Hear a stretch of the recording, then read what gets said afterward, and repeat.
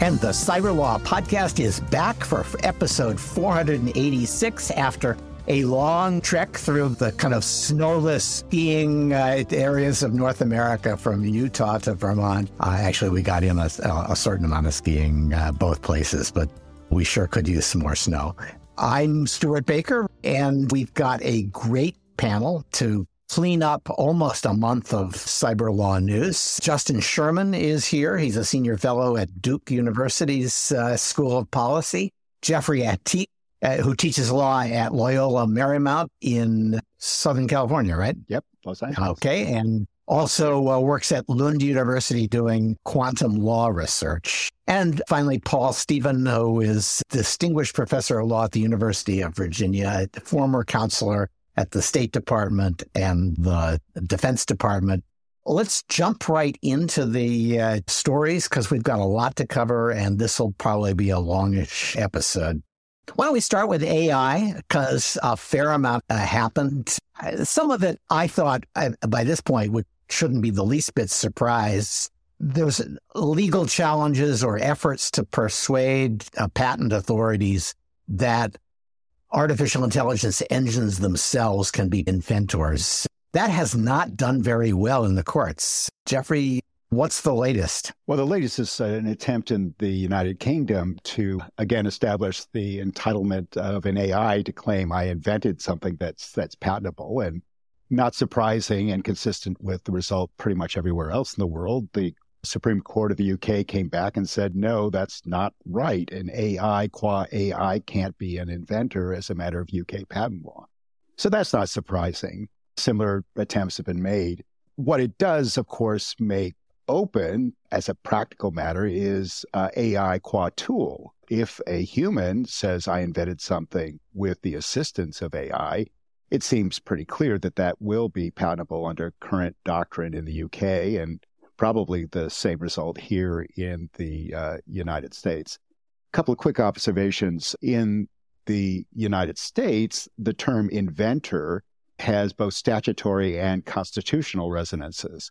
So should a U.S. court have to look at this, they'd have to say, well, is an AI an inventor in the sense of the Patent Act? But moreover, is AI an inventor in the sense of Article 1, Section 8 of the Constitution, which refers to inventors? In the long run, what's the more interesting question is not whether AI can be an inventor, but rather whether AI changes the terrain as to what is obvious or not. And that's a profound question of patentability that will need to be encountered. That sounds exactly right to me. This falls under all the things that have been said so far are sort of no-duh concepts. But the question of obviousness does strike me as the goalposts may well have been moved a long way. Now, Paul, what do you think about this? Am I scanting some reasonable legal argument that could have been made for AI as inventors? No, I thought it was, I was trying to figure out, why they did it. And it was, I think, for some performative or, around the corner reason, but it couldn't have been on its face what they expected to get. And I agree with Jeff and you. I mean, I think the real interesting issue and the game changer potentially is obviousness. Yeah. Because if you can say, look, anybody could just ask this question of AI and get this answer, how could it not be obvious? That will be interesting because you'll have to be able to ask that question of an engine that was trained prior to the filing of the patent, right? If you can get that answer from the data that's already been used to train the model, seems to me that obviousness starts to look, plausible. Okay, copyright law, equally stupid arguments being made as far as I can say. Jeff, the New York Times, which is, in my world, a byword for stupid arguments, it has actually hired lawyers to argue that its copyright is violated when AI trains on New York Times articles. And they had some cute examples of why they thought that was true, but I was unpersuaded. Yeah, I agree with much of what you say. Maybe I have a slightly higher regard for the Times. In a way, it shocked me that they brought this case, that they would be associated with such a feeble legal argument as this. there's much in the background that suggests that this is more about trying to get a settlement from OpenAI, that they would end up paying the New York Times some amount of money for the courtesy of using the New York Times copyrighted material, even if that use doesn't constitute copyright infringement. And that's the real weakness of this argument. The timing of this, OpenAI got a deal with Axel Springer. Yeah. And as soon as the deal was announced, the New York Times sued, which suggests that they just thought their lawyers could get them more money. Yeah. And so what's really interesting from this is not the legal argument, because there is no general copyright source right to control all uses. There is a reproduction right, but that's not engaged here. It doesn't appear. What's interesting about this, or amusing, but also revelatory of the technology, is the disclosure of the prompt that the New York Times lawyers used in order to demonstrate that New York Times articles would be discoverable and replicated in the generative output. And the way they did it, they primed the pump so much to such an extreme. They basically showed a New York Times article to the AI, then gave a prompt that had the first 2/3 of it and said, finish up the article. And of course, if you have that constellation of the first 2/3 of the paragraphs, and you understand the mathematics involved, obviously it's going to predict that such a thing is followed by such a thing. It's as if you started reciting the Gettysburg Address, fourscore, and kept going on and on and on, told the AI there's something out there called the Gettysburg Address, this is what its form is, predict the final words. It's not going to be a shock that the AI is going to come up with shall not perish from the earth. Well, I think that there may be an argument here that says what this test really shows is just how little originality there is in the last half of any New York Times article. Well, that's a possibility as well. And there's Sans Affaire, another obscure copyright doctrine that covers that kind of output explanation as well. I should say, it's not that they are uniquely stupid. It's just that I grew up as an anti-authoritarian in a household where the ultimate authority figure was the New York Times editorial board. And I've never gotten over my adolescent rebellion against that. Okay, I agree with you that it was a cute test. And maybe if somebody had done that who was not the New York Times and then published this, they might have a copyright infringement problem, right? They were deliberately trying to get OpenAI to produce infringing content. And maybe there's a problem with the people who did that, but I'm not sure you can say that there's a problem with the engine. It fails to prove the gist of their assertion. You can't just ask generative AI, tell me what's in the New York Times today. It can't tell you that answer. Okay. The Biden administration has now put out, actually the National Institute for Standards and Technology has put out an RFI asking a bunch of questions about how to regulate or how to ensure AI safety. Paul, I have to say at this stage, those look like perfectly reasonable sets of questions to be asking. The answers may not be things that we like, but I didn't have an objection to the questions. Same here, Stuart. And I will say what I'm pleased with most is the dog that didn't bark. There's absolutely nothing in here about, the science fiction nightmare scenario, the singularity and all that. And I think that the administration realizes that a bad outcome that no one can imagine how we get to is not worth regulating for safety. That's a good insight. That's important. Yeah, I actually disagree on that. So maybe I should have insisted that those questions be asked. Not that I am sure that we're doomed, but it is such first, it's a very compelling scenario to my mind. And the outcome is so disastrous that if you just say, well, running the consequences times the probability doesn't have to be very high for us to take some steps to worry about this. And there ought to be ways to identify steps along the road to disaster that we could be watching for. And I frankly think the people who just insist that cannot possibly be worth considering are usually the people who want to regulate. So I think that what they're really worried about is that this distracts from the regulation that they want to do, which is, attacking the evil bias of tech pros, as opposed to thinking about a much more serious but less probable risk. Yeah, well, I agree with you about my skepticism about some of the motivation for regulation. But I also, having lived through the Cheney doctrine in the Bush administration, yes, I've seen its shortcomings. And, yes. I mean, those low probability, high impact outcomes are worth considering, but considering includes rational analysis. And what we don't yet have is a rational way of thinking about this problem. As soon as people develop it, I'm all on board. Let's think about it. But no one has yet come up with a serious progression of steps. And until they do, all it is let's kill the beast, put a stake through its heart. And I can't go along with that. I agree with that. But I would have thought that it would be possible to say, well, look, if our AI engines start lying to us or trying to manipulate us so that they can acquire more resources to accomplish a particular goal than we actually intended to give them, that's a very worrisome step. And that at that point, we should start asking, is there an off switch here? And it's not unreasonable to come up with probably a dozen things that are steps along the way to disaster that we should be watching for. Well, I would distinguish lying from manipulation. Yes. Okay, fair enough.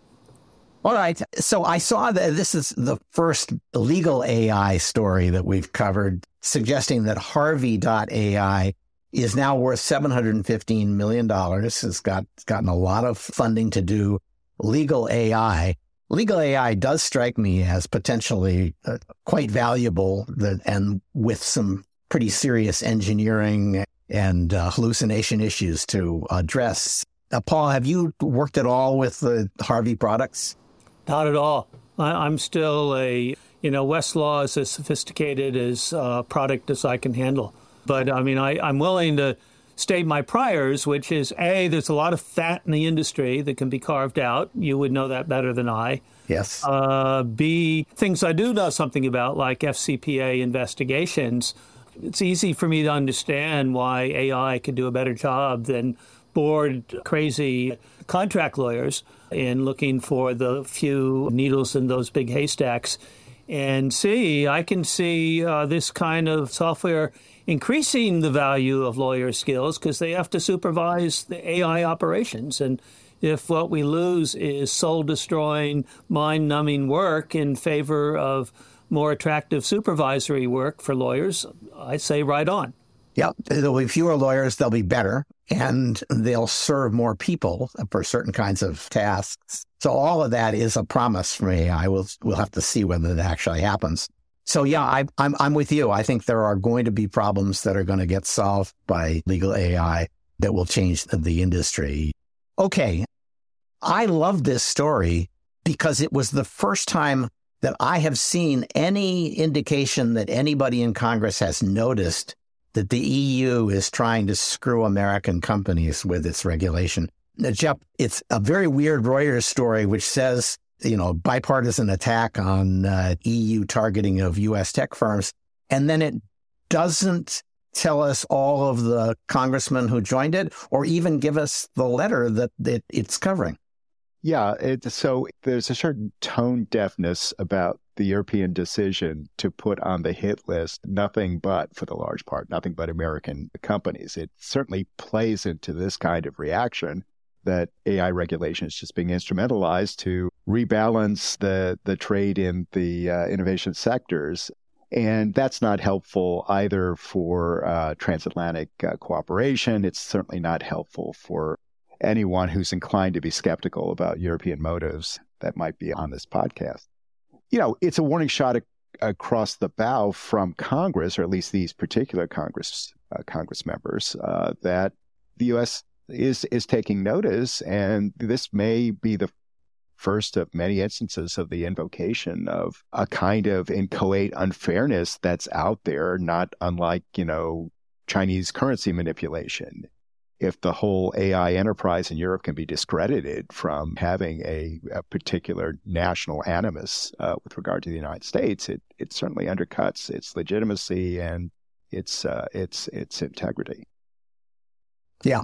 And maybe the answer to this is politicians only embrace ideas that we're already sick of hearing, because that's when they've been poll tested and they know who the beneficiaries of a particular position are and whether it will work to their advantage. And they're depending on lobbyists to tell them that. What this says to me is that Silicon Valley lobbyists have finally begun telling this story on Capitol Hill after years in which they didn't want to get caught saying mean things about Europe. So it's all to the good. Also to the good is the fact that what's left of the tech sector in Europe is really dumping on the EU AI Act. Well, so that is interesting, that it's not just coming from the Americans, that we're seeing some internal critique, which is not surprising that European industry is pushing back at this point. It's a little bit of fait accompli. There's not much movement, I imagine, that remains possible on the front of the terms of the AI Act itself. What's most notable is that France, qua France, is signaling its displeasure with the final form of the act. That's not saying that France isn't going to support its ultimate adoption, but France has national champions still in this court, and clearly has a national interest that they be given adequate regulatory space to compete. So it's just interesting to see this kind of internal dissonance emerging within Europe, that it's not just the malcontents on this side of the Atlantic. Yeah, so the European regulators, I think, would say, well, in the AI industry, there's a rush to produce a product, get to market, that you ignore flaws. You're going to end up with unintended consequences and misalignment of values, which it pretty much sums up how we got the EU AI Act. They committed every mistake that they think the AI industry is going to commit in drafting this thing. It's incoherent and full of unintended consequences that European industry is going to get to struggle with. And I think the U.S. industry is probably going to try to route around. All right. So we're still not done beating up AI. There's now a lawsuit out claiming that an AI, or at least an algorithm, I wonder if this isn't a little bit kind of tailored for the news release, that elderly extended care insureds had all of their post-operative care claims turned down. And then when they appealed them, 90% were approved. And so the algorithm that turned them down is being demonized as the source of the problem. Paul, did you look at the lawsuit?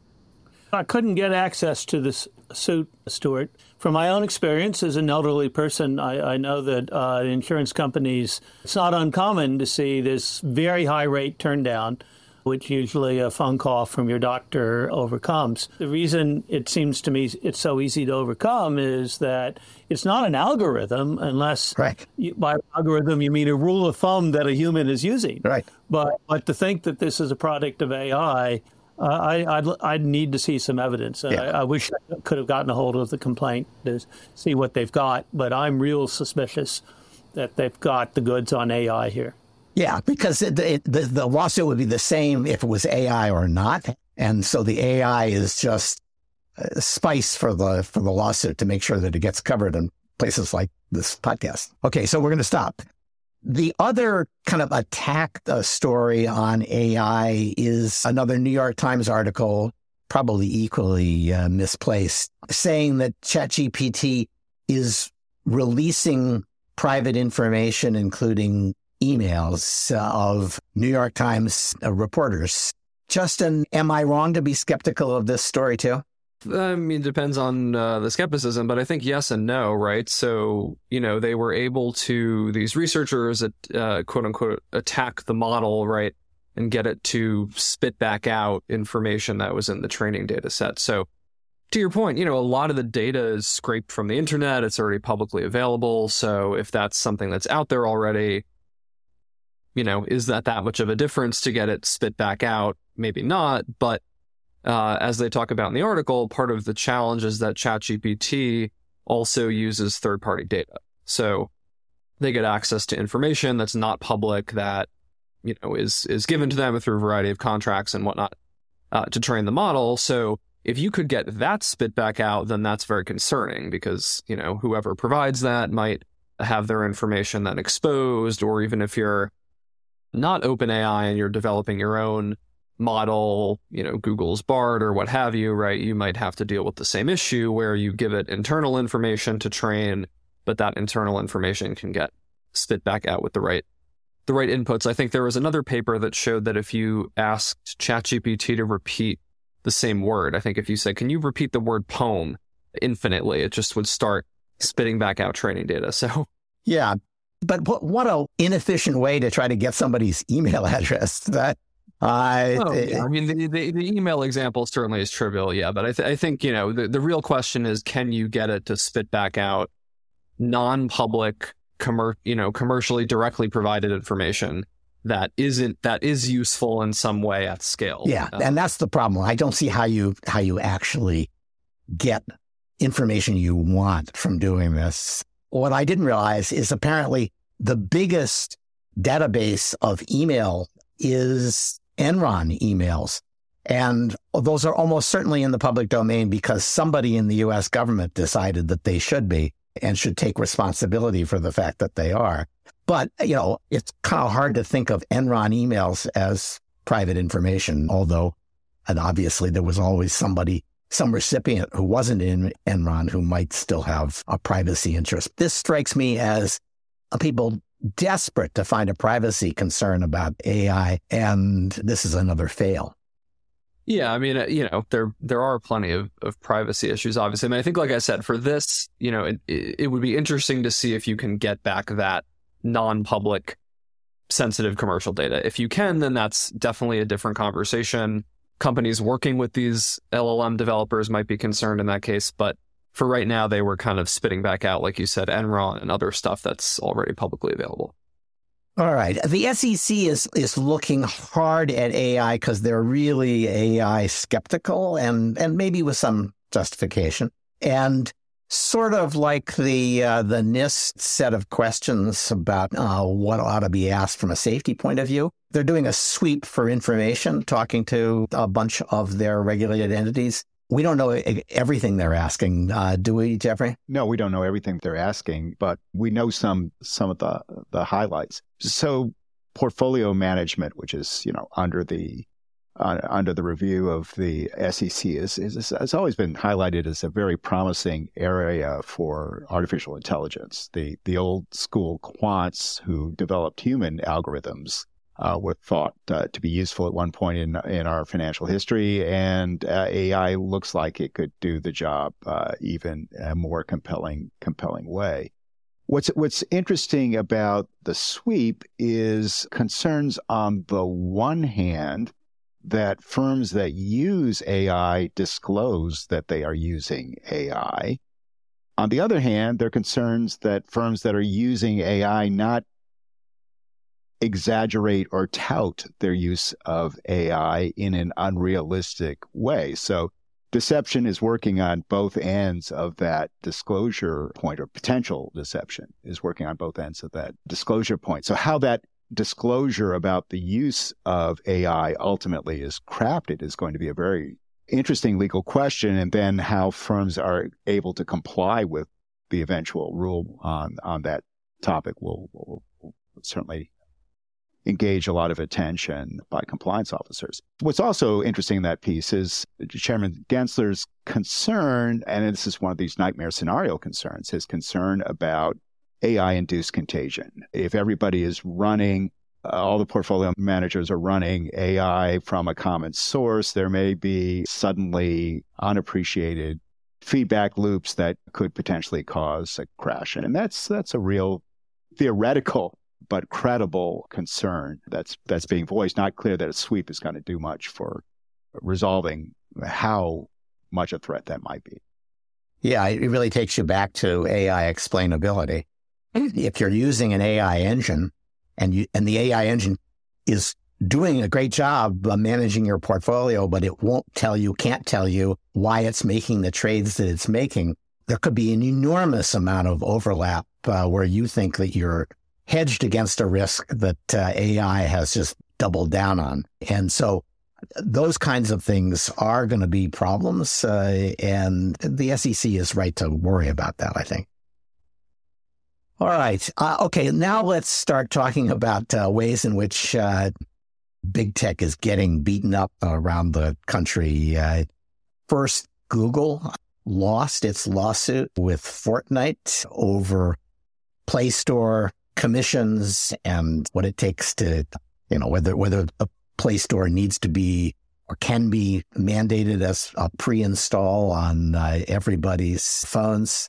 What I thought was interesting about this is the case that Apple won in front of a judge and Google lost in front of a jury. I can't think of a world, maybe Paul, you can, where Apple's App Store is less anti-competitive than Google's. Yeah, I was struck by the same thing, and I am conceptually limited that I can't see why Google is a bigger antitrust threat than Apple. I can see that the arguments about, the economies of scale that are achieved by firms like Apple and Google benefit consumers and have to be taken into account when looking at behavior that on its face seems a bit thuggish. That's an argument that a judge can understand better than a jury. And we may see nothing more than that. As I'm reading the press, it looks like a month later, Google is changing their practice and trying to write a check to Fortnite that would make all of this go away. And all that makes me feel a bit deja vu. This is kind of like Microsoft back in the 90s, that there are some things we do that are marginal. And because they're marginal, they're not really costly to us to give them up. Yep. And it's not a threat to the dynamics that allow them to achieve the economies of scale that make them both so rewarding in the monopoly rent set and, potential to abuse as well. Yep, I agree with you on all that. In fact, one of the things I think is interesting about this is that apparently this settlement with the hundreds of millions of dollars in potential payments to App Store users had been reached in September and then just wasn't announced or wasn't finalized until the verdict came in the Fortnite case. So these two things are quite closely related, and it suggests, as you said, that these are antitrust problems where you can buy off the people who are harmed. Yeah. And surplus by maintaining the business practices to accept that they're still valuable. And maybe that's right. I mean, I don't want 42 different app stores and to have to go to those app stores to get what I need. I also don't want to pay 30% more for stuff I buy inside the app than outside the app, because that's just dumb. So the idea that there should be some consequences, but maybe not fatal consequences for abusing your monopoly in the Play Store, maybe that's exactly the right outcome. No argument for me. Okay. How about the FTC? The FTC has jumped on a facial recognition case. They're moving out front on facial recognition, and they're also doing stuff on children's privacy. I was inclined to think maybe the FTC had a point in trying to refresh and update and expand their children's privacy rules. I was not at all persuaded by their attack on Rite Aid for using recognition to try to identify shoplifters in the store. So one of my mentors once told me the only good time to kick people is when they're down. Fair enough. Rite Aid is in bankruptcy if you're going to, go after them. There's always a problem with any kind of tech tool that it's a shiny new toy that you don't actually test drive and find out whether it does what it's supposed to do. I think potential shoplifter recognition is a real need in the industry. Looking at District of Columbia, where you can no longer find an open CVS downtown. So, I think if Rite Aid were not flat on its back, maybe we'd see a bigger pushback on. The children stuff, it's not clear to me that what the FTC is doing is really undercutting a predatory online presence in terms of monetizing children interests can get away with. We're all for protecting the children. We think parents ought to play a primary role, but we know parents often fall down on the job.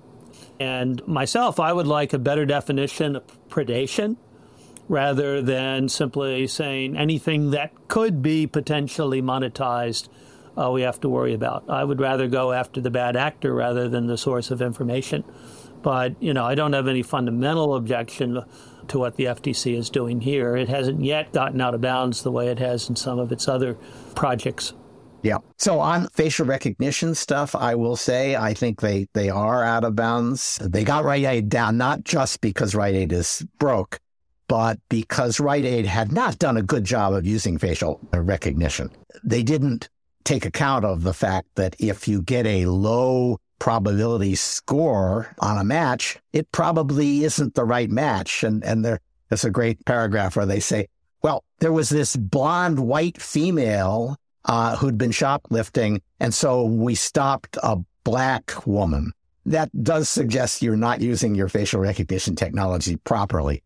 But when the FTC says that there are more false positives with black or Asian faces than white faces, that's, to my mind, in this context, I think that's wrong. I think that the NIST analysis suggests that when you're talking about one-to-many searches, which is what you're doing with something that's trying to identify if a person who walked in the store as a potential shoplifter, that the technologies that are mostly in use don't have a false positive problem.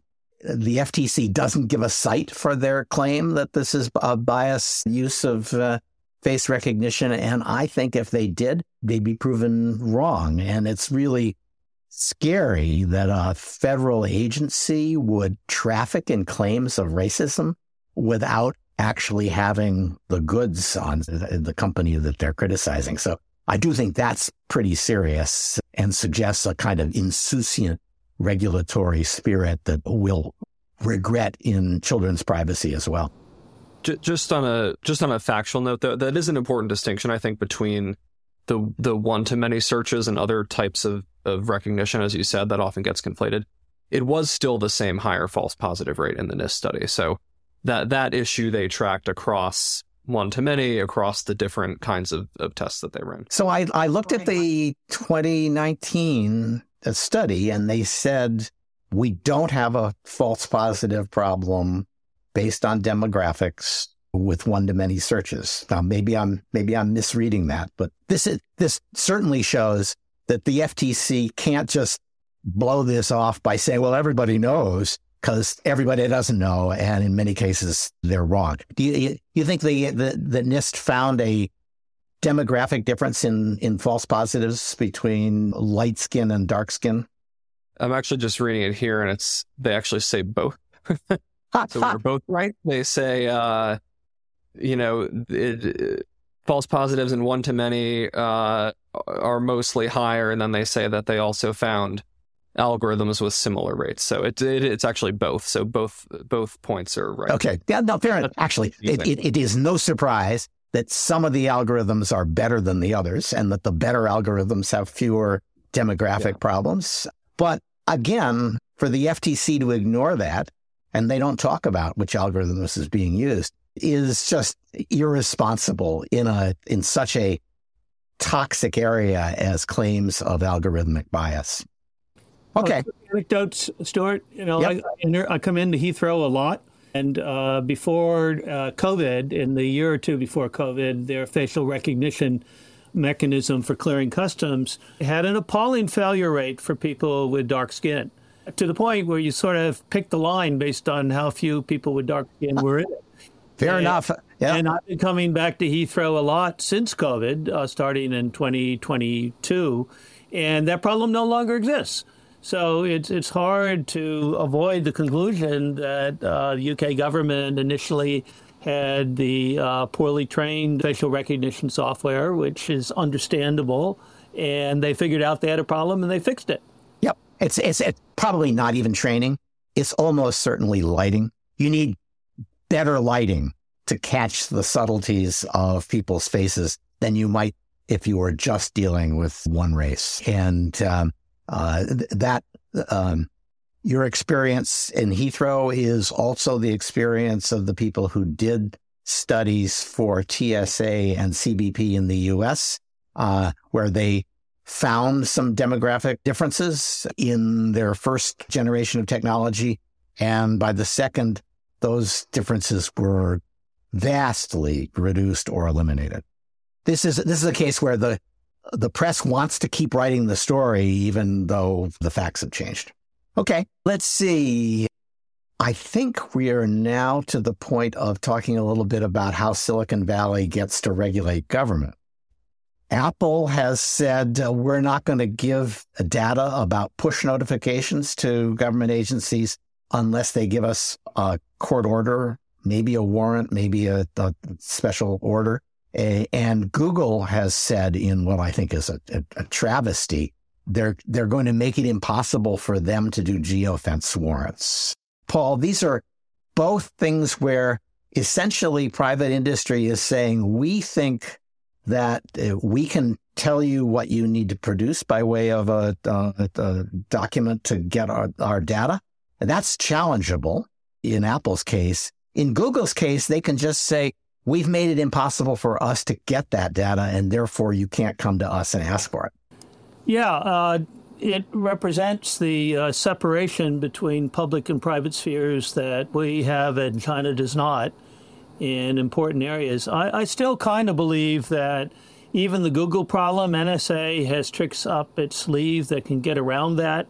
But average law enforcement is not going to have access to those technologies. And so a very useful tool for crime solving, as well as something that can be terribly abused for improper surveillance, is just gone away, rather than, my favorite solution, which is put the information in a box and make the box hard to get into, but don't not collect the information.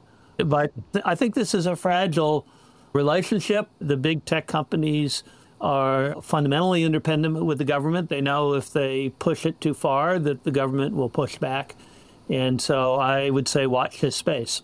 The geolocation thing, Google was the box. Google actually imposed a bunch of restrictions that are nowhere in law about how to handle geofencing, in which you kind of had to, Google would say, give me a box. We'll tell you how many people are active in that box, and we'll give them an anonymous identifier, and we'll give you some more information about each of those folks. And then we will ask you to narrow it down and give us a warrant for a limited number of those. And only then will you find out anything that would be private or useful. And in many cases, that's the only way you're going to be able to crack these crimes. And to say, yeah, never mind, we're just going to let a bunch of murders and rapes and other crimes go because we, Google, don't feel like having that information or taking responsibility for enforcing the warrants, is really a failure of social responsibility on Google's part. So to me, it's an FCC problem. That one of the conditions of your license ought to be that you have a store box that tightly locks somewhere. Yeah. And I think it's not impossible to envision that day. Well, now that the FCC has said that they can regulate for equity and they can regulate all of Silicon Valley for equity, you can just say, well, it turns out that crime is really inequitable on a racial basis. And the victims of crime are disproportionately members of minorities. And therefore, as a matter of equity, we're going to require you to gather this information. Yeah, well, I didn't say the current FCC is going to do that. But there will be others. Yeah, that's true.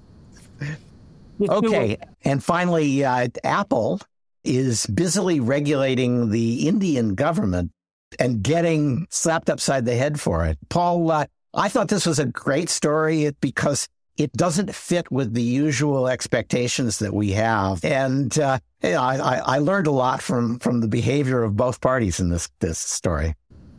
Yeah, it's a wonderful role reversal, and I think it's really smart on Apple's part. It's not doing this that got Google ultimately forced out of China because they were so collaborative felt they had to be to protect their own people. And India is at least trying to protect their own people and a very important business opportunity, but still trying to do the right thing. The forces on both sides are very powerful. Essentially, what we should tell people what's going on here. Apple sent out warnings to a bunch of iPhone users saying a government is trying to hack your account. And it was pretty clear in the context. These were all people who had in various ways pissed off the BJP, the ruling party in India, that this was a warning that they were being hacked by the Indian government. And the Indian government reacted very badly to being outed in that fashion. Yeah, so I think that exactly. I mean, this is all Pegasus software. So it's hard not to think that there's a government connection, given that the owner of Pegasus asserts, at least, that it only deals with responsible government actors.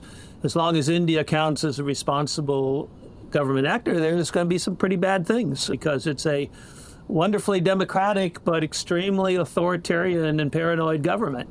And so bad things should happen. They seem to be happening. If I were, as I am, an Apple phone owner, I would want, almost as a matter of a duty, to be notified if Apple has detected a Pegasus hack.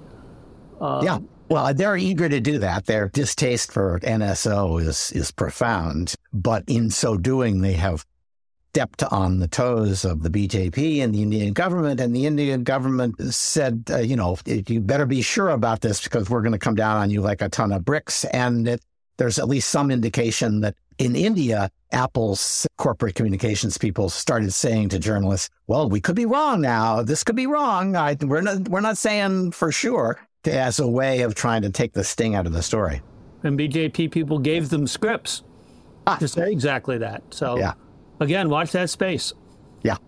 I think what's interesting here is that this is yet another democratic government where misuse of surveillance tools is focused largely on surveilling the opposition party in a democracy. There were 4 or 5 of them, scandals like that in the EU. Also Greece?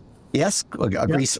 And so it tells us that is one of the first things people do when they're going to misuse surveillance.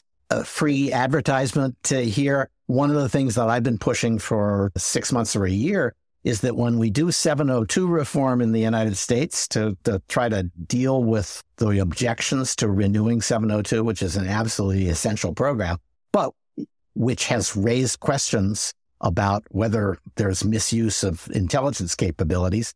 I don't think 702 is being misused, but it would make a lot of sense to have better protection against political misuse of our surveillance, our international intelligence capabilities, because they were misused in 2016 when people in government started getting nervous about Trump. And so what this story tells us is that the temptation to spy on the opposition party is always present, and it makes sense to look for ways to make that less easy to pull off.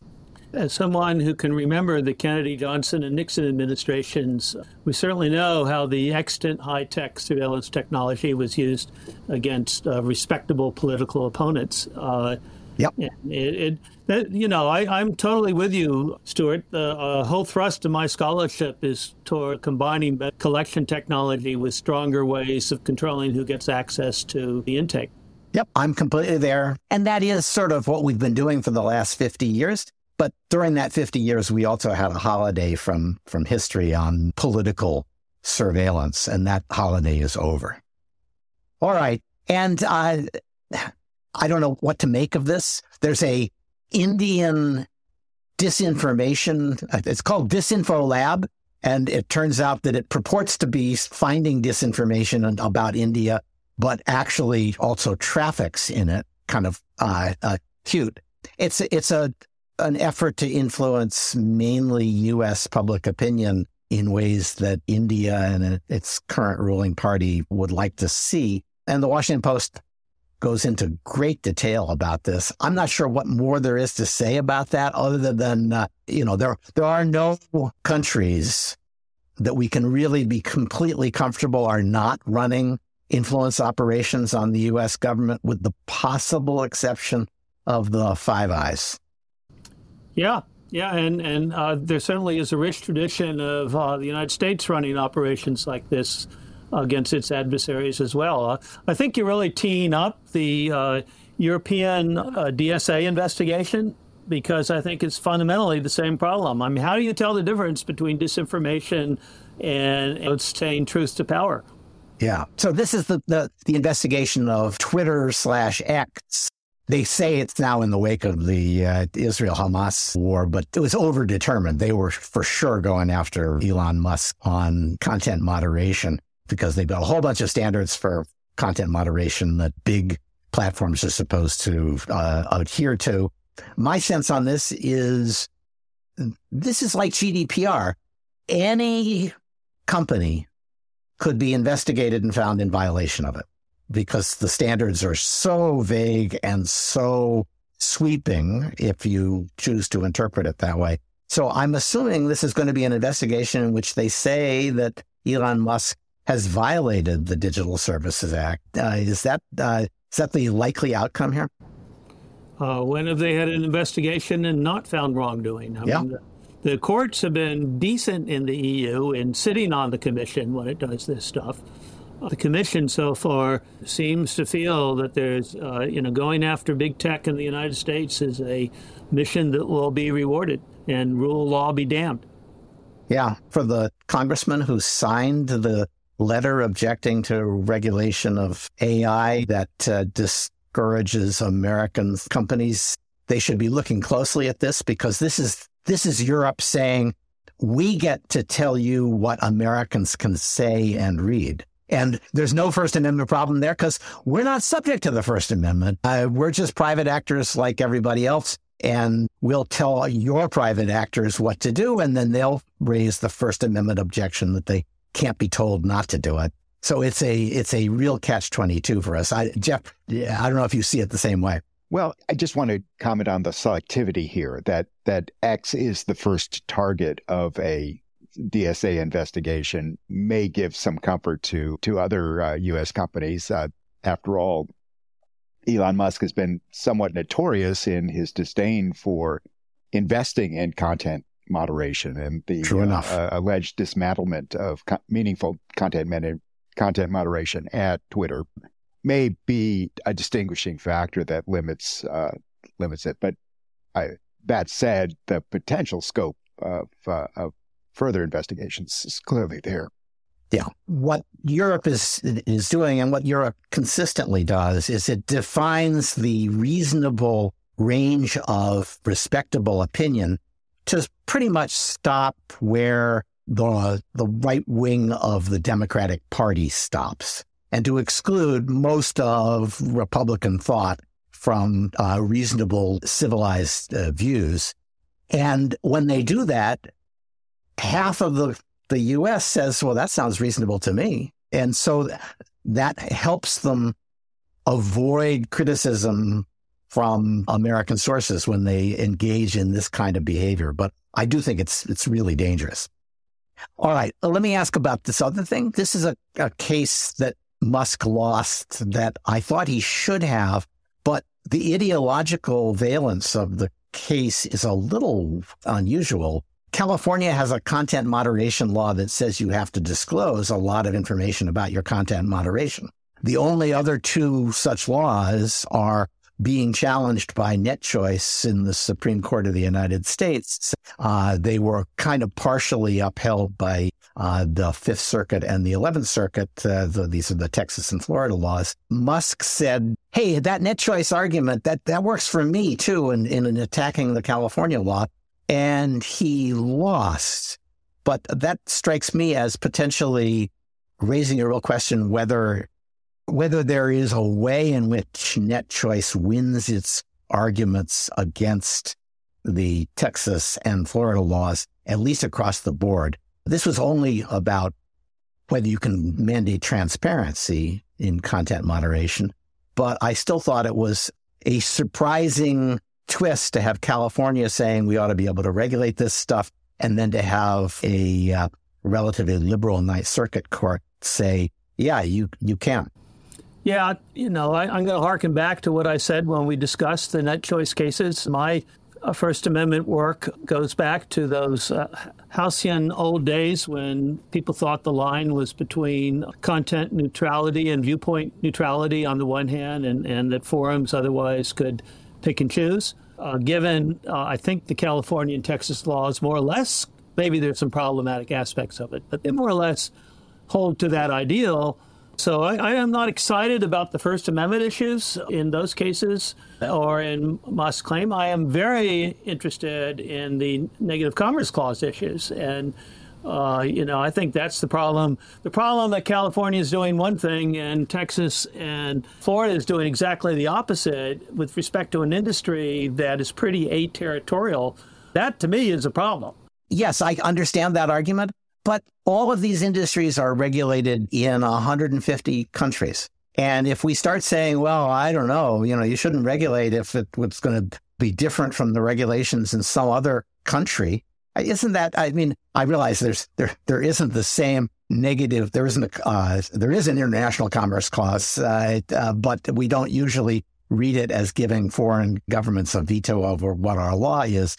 But the argument that, this is terrible, we can't possibly live with multiple forms of regulation because we're so big, that argument lacks persuasiveness in a global industry. So we may be looking at a world that incentivizes higher quality VPNs. Yes. Yep. So there's a little bit of apples and oranges that's going on here, distinguishing the California case from the Texas and Florida cases. Here, the First Amendment argument is a forced speech argument. California says you've got to tell us what you're doing with respect to content moderation. That's content neutral from a First Amendment analysis. And Musk is coming back with the somewhat daring argument that you can't force me to respond. And, that could implicate SEC disclosure, filing tax forms. It's a darling of the certain quarters in the U.S. political sphere, but forced speech arguments, I don't think are going to go anywhere. But it is also the net choice argument, which represents the left liberal consensus of Silicon Valley. So it's not just a right-wing argument. It's no better because it has that provenance. But I wouldn't say that Musk is the only one who's making it. I think net choice is making that argument in the Supreme Court. I just want to indicate my total alliance with Jeff here. I think forced speech arguments as a matter of First Amendment law are silly. And therefore, I think the First Amendment arguments in both of these sets of cases are problematic, and which is why I'd like to see us wrestle with, the Commerce Clause, and maybe there's a tech solution to that. That, to me, has more constitutional purchase than the First Amendment. It's off topic, and I won't spend too much time on it, but I wonder if we aren't going to see a kind of preference cascade collapse of First Amendment enthusiasm. It'll come last to the Supreme Court because those guys bought into it, maybe more than most, and the judiciary has bought into it. But now that people on the left don't care about it, it seems to me that the First Amendment is going to lose a lot of its luster, and the doctrine is going to evolve in directions that are less enthusiastic about finding free speech problems with various legislation. You can see that in some theorists.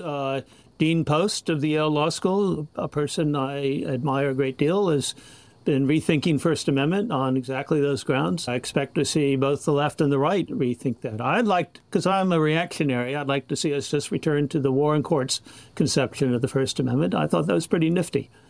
Yeah, it is true that the older you get, the easier it is to find a golden age somewhere back there.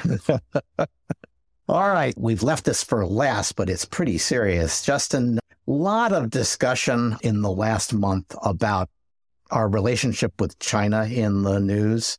And I would say a lot of it is around cyber espionage, cyber insecurity, and the effort to build a supply chain that would make us less at risk of espionage and disruption. Do you want to run through some of the stories? I thought the story about Chinese intrusions into port and utility networks was, at first glance, kind of no big deal. We've been talking about Chinese intrusions for 15 years or more. But the closer you look at this, the more it looks as though that was motivated by possible tactics and strategies that we haven't seen China adopt before. Yeah, I mean, there's about 100 stories here, which I guess is par for the course with China news these days if you go for over a month. Yeah, I mean, as you said, so to some extent, this is exactly what's been talked about for a number of years, and what the thing we're referencing is in the Washington Post. But so some similarities, right? The People's Liberation Army is engaged in targeting. They're looking at U.S. systems. They're preparing for possible kinetic conflict. But as you said, Stuart, when you zoom in a little bit, a lot of this is utility focused, at least what was talked about in this article. So a water utility in Hawaii, a port along the West Coast. These were not named, of course, in the piece. An oil and gas pipeline, right? A power grid operator in Texas. And that's especially concerning, right? If we think about how our grids are set up in perhaps not the most secure and resilient fashion. But I think it speaks to, as you said, it's a continuation of what's been happening. There's constant targeting of U.S. systems.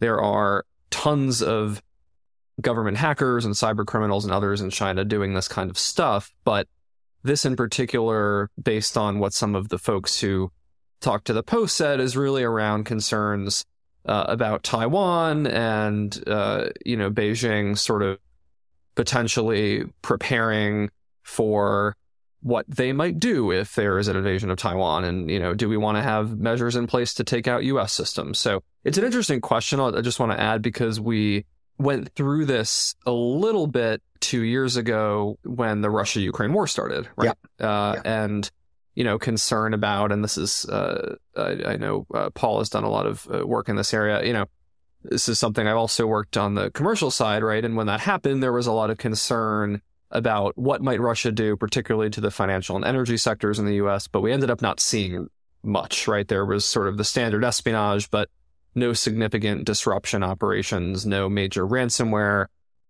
They've sort of focused all of their efforts on Ukraine. So, I don't know if others have thoughts, but I think that's one of the key questions here is, okay, we see this targeting, hopefully the U.S. can keep investing in tracking these threat groups, but what is the actual risk that if Beijing does invade Taiwan, they're going to focus their cyber activities on Taiwan and the surrounding area, versus are they also going to be taking aim at U.S. systems if we engage in sanctions or some sort of countermeasure? Yeah, so, I mean, I think the answer is that's certainly an option.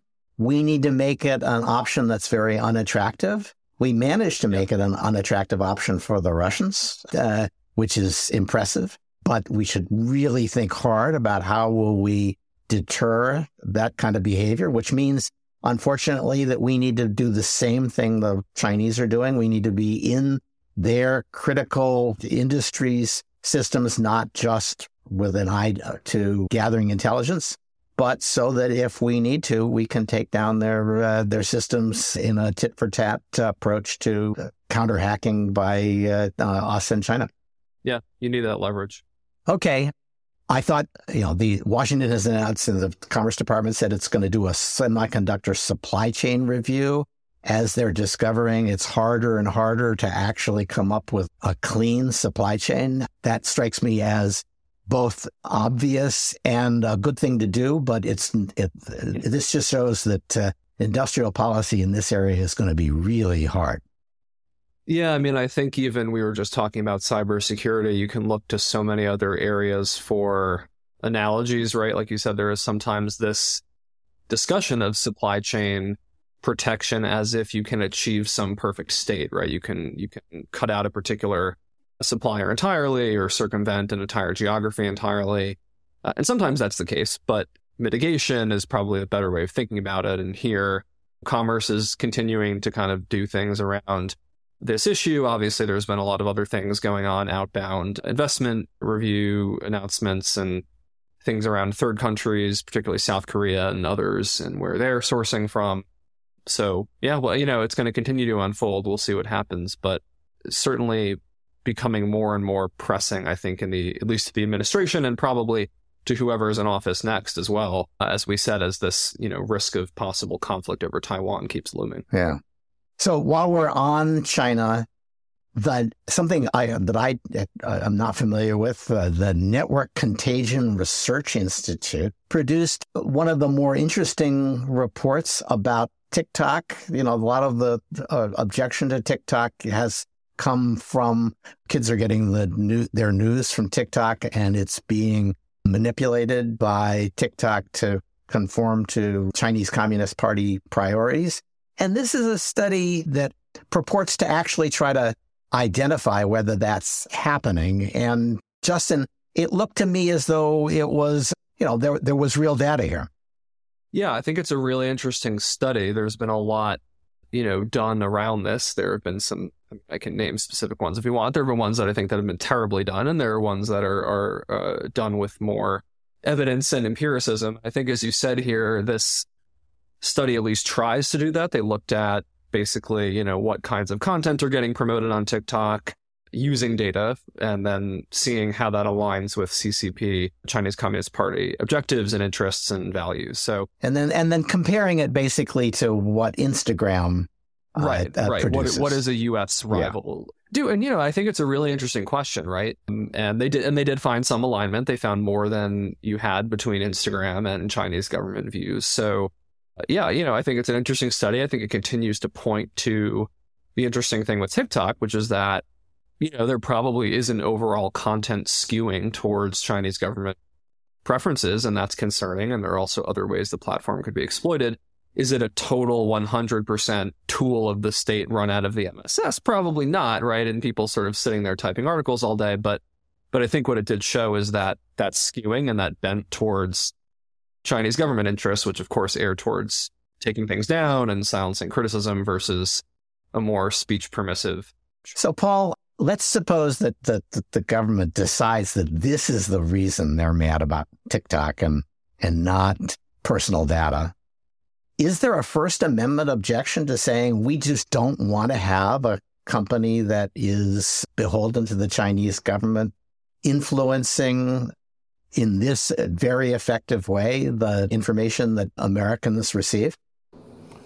So, Kleindienst versus Mandel, I think, is the site suggesting that the First Amendment is fairly disinterested in the supply of foreign official or idiosyncratic points of view into the U.S. market, injecting into the U.S. information market from abroad. On the other hand, we have the First Amendment carve-out in the International Emergency Economic Powers Act, so Congress thought there was something there. I am skeptical about why we should worry so much about bets on supply-side issues, that's to say, supplying information. Just speaking as an educator, I think it's really hard to shape young minds. And I'm grading my exams right now, so I'm very sensitive to that. and so that would not be my first concern. It has salience. Plenty of people like they pointed to the Communist Party back in the 50s, the corrosion of young minds. I just think it's really hard to corrode young minds as well as to improve them. Well, it's certainly hard to improve them. Bearing in mind how much of what we learned when we were 17 we still believe, you have to worry that, in fact, corroded or not, if this is what we're going to get. This is what people will think is obvious, whatever they learned when they were 17, like me in the New York Times editorial board. Yeah, but like you in the New York Times, what you learned was not what authority figures were trying to tell you. Fair enough. Okay, let's do a few quick ones. This one, I should spend a lot of time on this, Justin, because this is potentially the most serious story we have heard in the last month, which is this very sophisticated iPhone attack that was revealed by Kaspersky that used a whole bunch of 0 days and was enormously effective. And the question that I think Kaspersky raised in a very delicate way, but which really needs to be looked at pretty hard, is did Apple participate in enabling this attack? And a lot of the evidence kind of points in that direction. Yeah, I mean, of that, I don't know. Like you said, it's first of all really concerning, and folks can go read the post from Kaspersky about it. I will also spare commentary on Kaspersky because I have many thoughts on that company and their sort of Russian government entanglements. They're not anybody whose word we would take for this, but when they show their receipts, they did a good job in demonstrating what they thought had happened. No, I mean, they do, they which is part of why they're concerning to me, is they do very good threat research. And so anyway, so go check out the post. But essentially, like you said, it talks about a series of 4 different zero-day exploits that were used against iPhone to create a zero-click attack. So concerning first part, right, 4 0 days in one attack, that's quite a bit. So clearly we're talking about someone who's very invested in this kind of... it's really expensive. It's very expensive. Only a nation state could have done this. Right. Logistically intensive, and whether you paid for it or developed it yourself, it's expensive, or you contracted it to a researcher, it's expensive.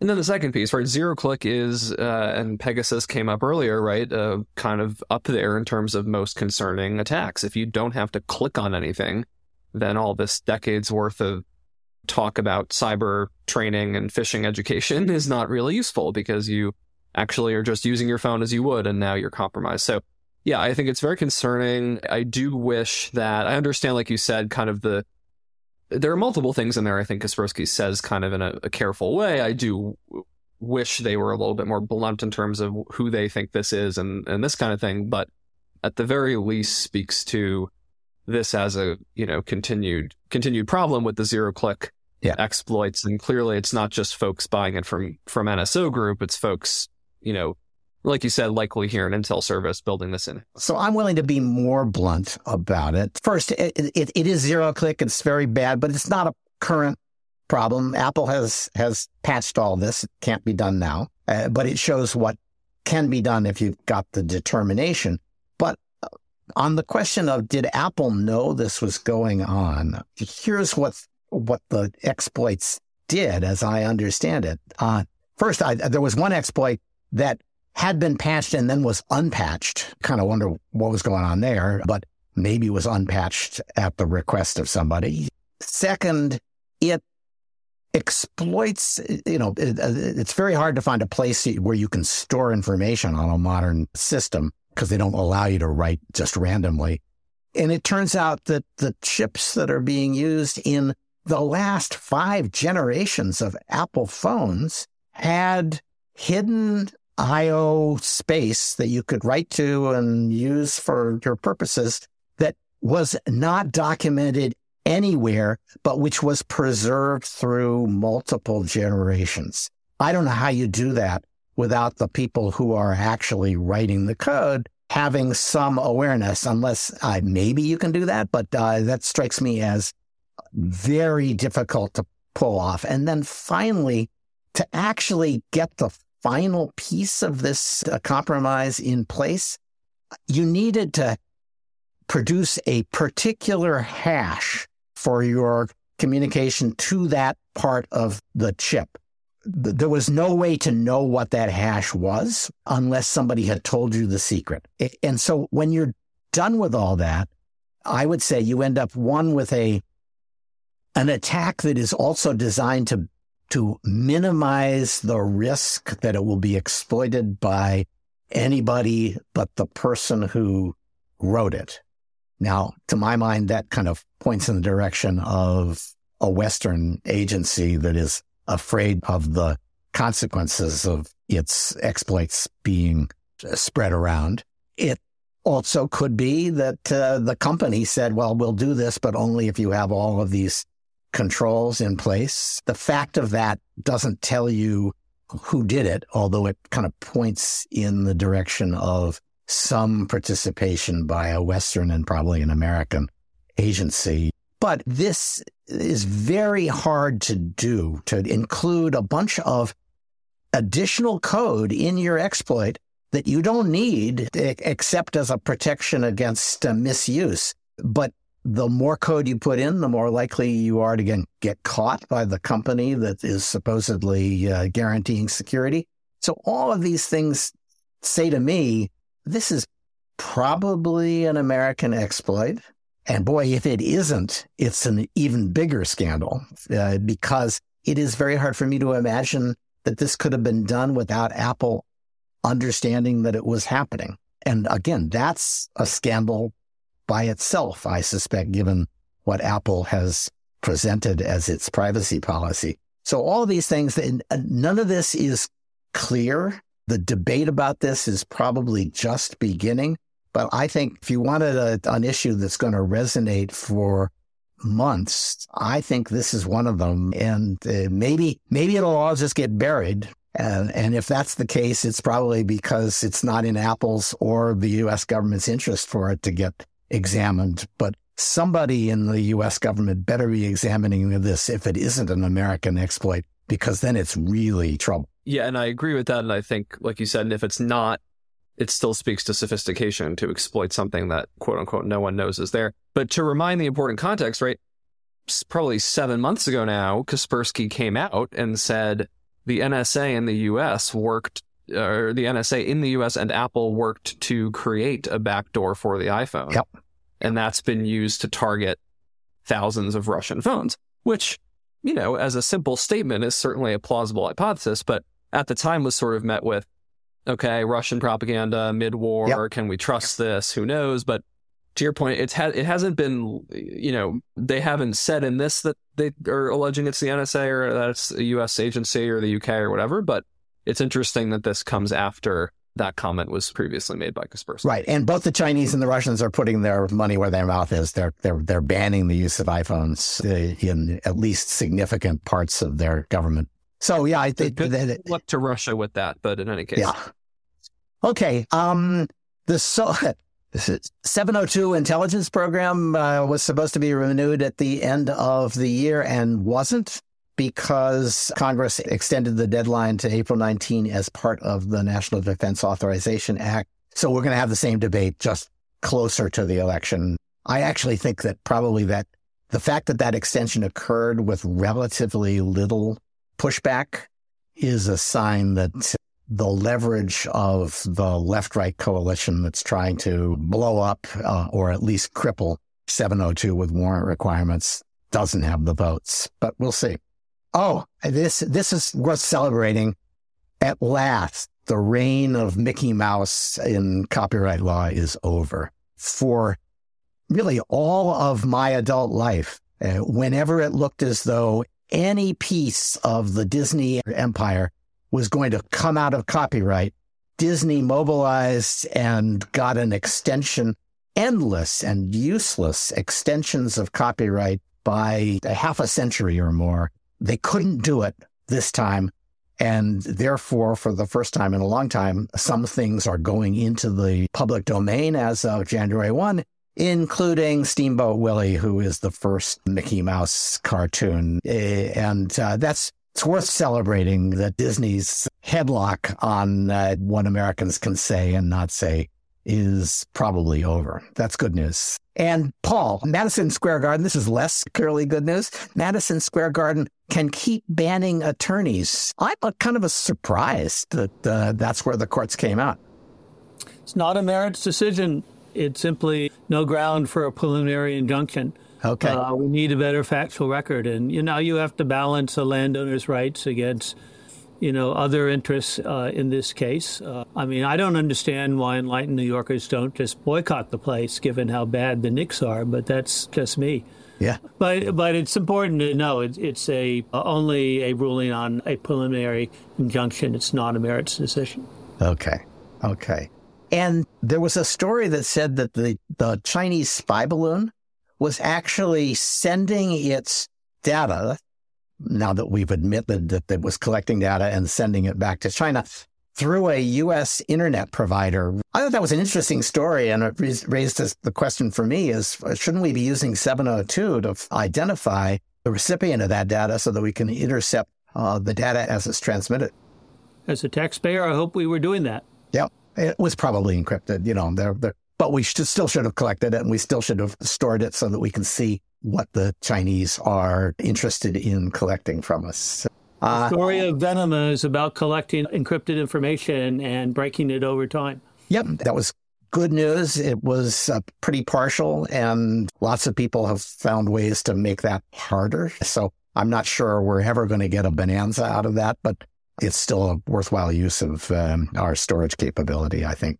So I wasn't sure how much to make of this. That I guess this is just a case that's going to go to the Supreme Court. Whether the police can require suspects to provide their phone passcodes. That's a Fifth Amendment issue. The question is whether it's testimonial, I guess, to provide the password. Yeah. Where is Oren Kerr when you need him? He would have informed views on this. There's a circuit split. I think the court will take it. The Utah Supreme Court said that is a violation of the Constitution. I'm very soft on the Fifth Amendment. I'm never sure exactly what value we're getting from it. So I'm skeptical about this extension of the Fifth Amendment. And if we have the technology to get into the phones we need to get into. It's getting harder and harder. It's more and more costly. Yeah. But when it really matters, we can do it. That's right. Well, luckily, convenience trumps security most of the time. And so most people will allow their phone to unlock with their face or their finger. And if you just have good arrest protocols, you'll get into the phones that way. And the lawsuit over incognito, there was a lawsuit against Google claiming that it could still track users who were using incognito mode, which struck me as completely unsurprising. And I wonder why there was a lawsuit and why Google felt the need to settle it. Well, perhaps for PR reasons rather than, they got money to burn. And the more people understand why these things don't really work, the more people might look for alternatives. So better to make it go away. Okay. And finally, I'm going to ask Paul to take us out on Daphne Keller filed, like everybody else apparently, who wants to be heard on content moderation, filed a Supreme Court brief in the various Texas and Florida net choice cases. And like everybody, she said, of course it's unconstitutional, but her reasons for saying it's unconstitutional included some language suggesting that maybe not everything would be unconstitutional. And she and Francis Fukuyama have a theory that I sort of like. Paul, I think you probably don't like, but do you want to let us know whether you think this theory is going to have some legs in the court?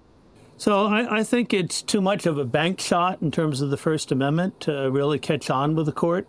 But as I understand it, the idea is that, okay, Texas and California, we understand you're worried about censorship undertaken by the big tech companies.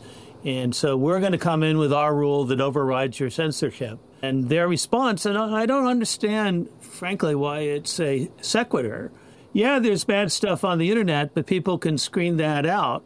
But that's not an argument in favor of company censorship, which was the problem that Texas and Florida were responding to. It seems to me that the response is orthogonal to what the legislation was about. So you can have both indeed it seems to me what they're arguing, which is to have greater tools, better tools for users to control what content they get, including the algorithms that predict what they want to see. That is all the more reason for taking away company control over the information flow, which is what Florida and Texas are trying to do. So to me, it's orthogonal with the issues in the case. Yeah, if I can justify it this way, I would say what they're saying is you're worried about maintaining a vibrant and diverse set of voices in a context where 3 or 4 companies actually get to decide what we can say by pleading First Amendment right to suppress everybody else's speech. And when Texas and Florida say that that's improper, they're going too far because there's a better way to ensure diverse speech, which is to have multiple content moderators on the same platform. And those multiple content moderators will ensure diversity. So rather than just telling Silicon Valley they can't moderate. You should tell them that they have to have multiple moderators. I guess that's the way I would interpret what they're saying. But I don't see why the multiple moderator argument isn't fully consistent with everybody gets on and then the multiple moderators do the screening. And I also will note, just in passing, how is this argument consistent with the Thaler-Sunstein argument that multiple moderators equals smokestacking, which undermines a vibrant exchange and creates echo chambers instead. So, So I find it very puzzling. So I can say rude things, but I don't want to say rude things about the persons involved. Daphne Keller's a good player. Okay. I agree with you that at the end of the day, this feels like an excuse to submit a law review article more than a serious act of advocacy. So back in the ATS cases 20 years ago, one of the more interesting amici briefs was by Joe Stiglitz. Uh-huh. Already ennobled with his Nobel Prize. And, it's great to hear from Joe Stiglitz, although I don't think he really had a lot to say about alien tort issues. And here we have another, I'll say, notorious rather than distinguished academic who's trying to share his wisdom with the court. And I just don't think any of the 9 is really interested in this stuff. That's my guess. Okay. All right. Well, we're gonna close on that note because we are way over time. Justin, Paul, Jeffrey, thank you for joining us. For our long-suffering listeners who now have plenty of new cyber law content to listen to, thanks for tuning back in. Send us your comments and feedback to cyberlawpodcast@gmail.com, and we will get back to shorter podcast episodes as of next week. Leave us a review. We'd love to get it. This has been episode 486 of the Cyber Law Podcast.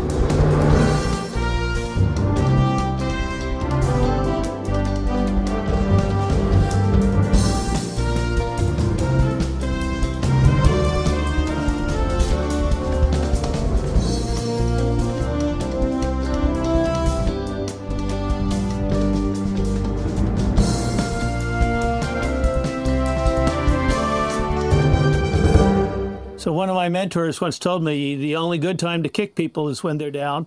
Yeah.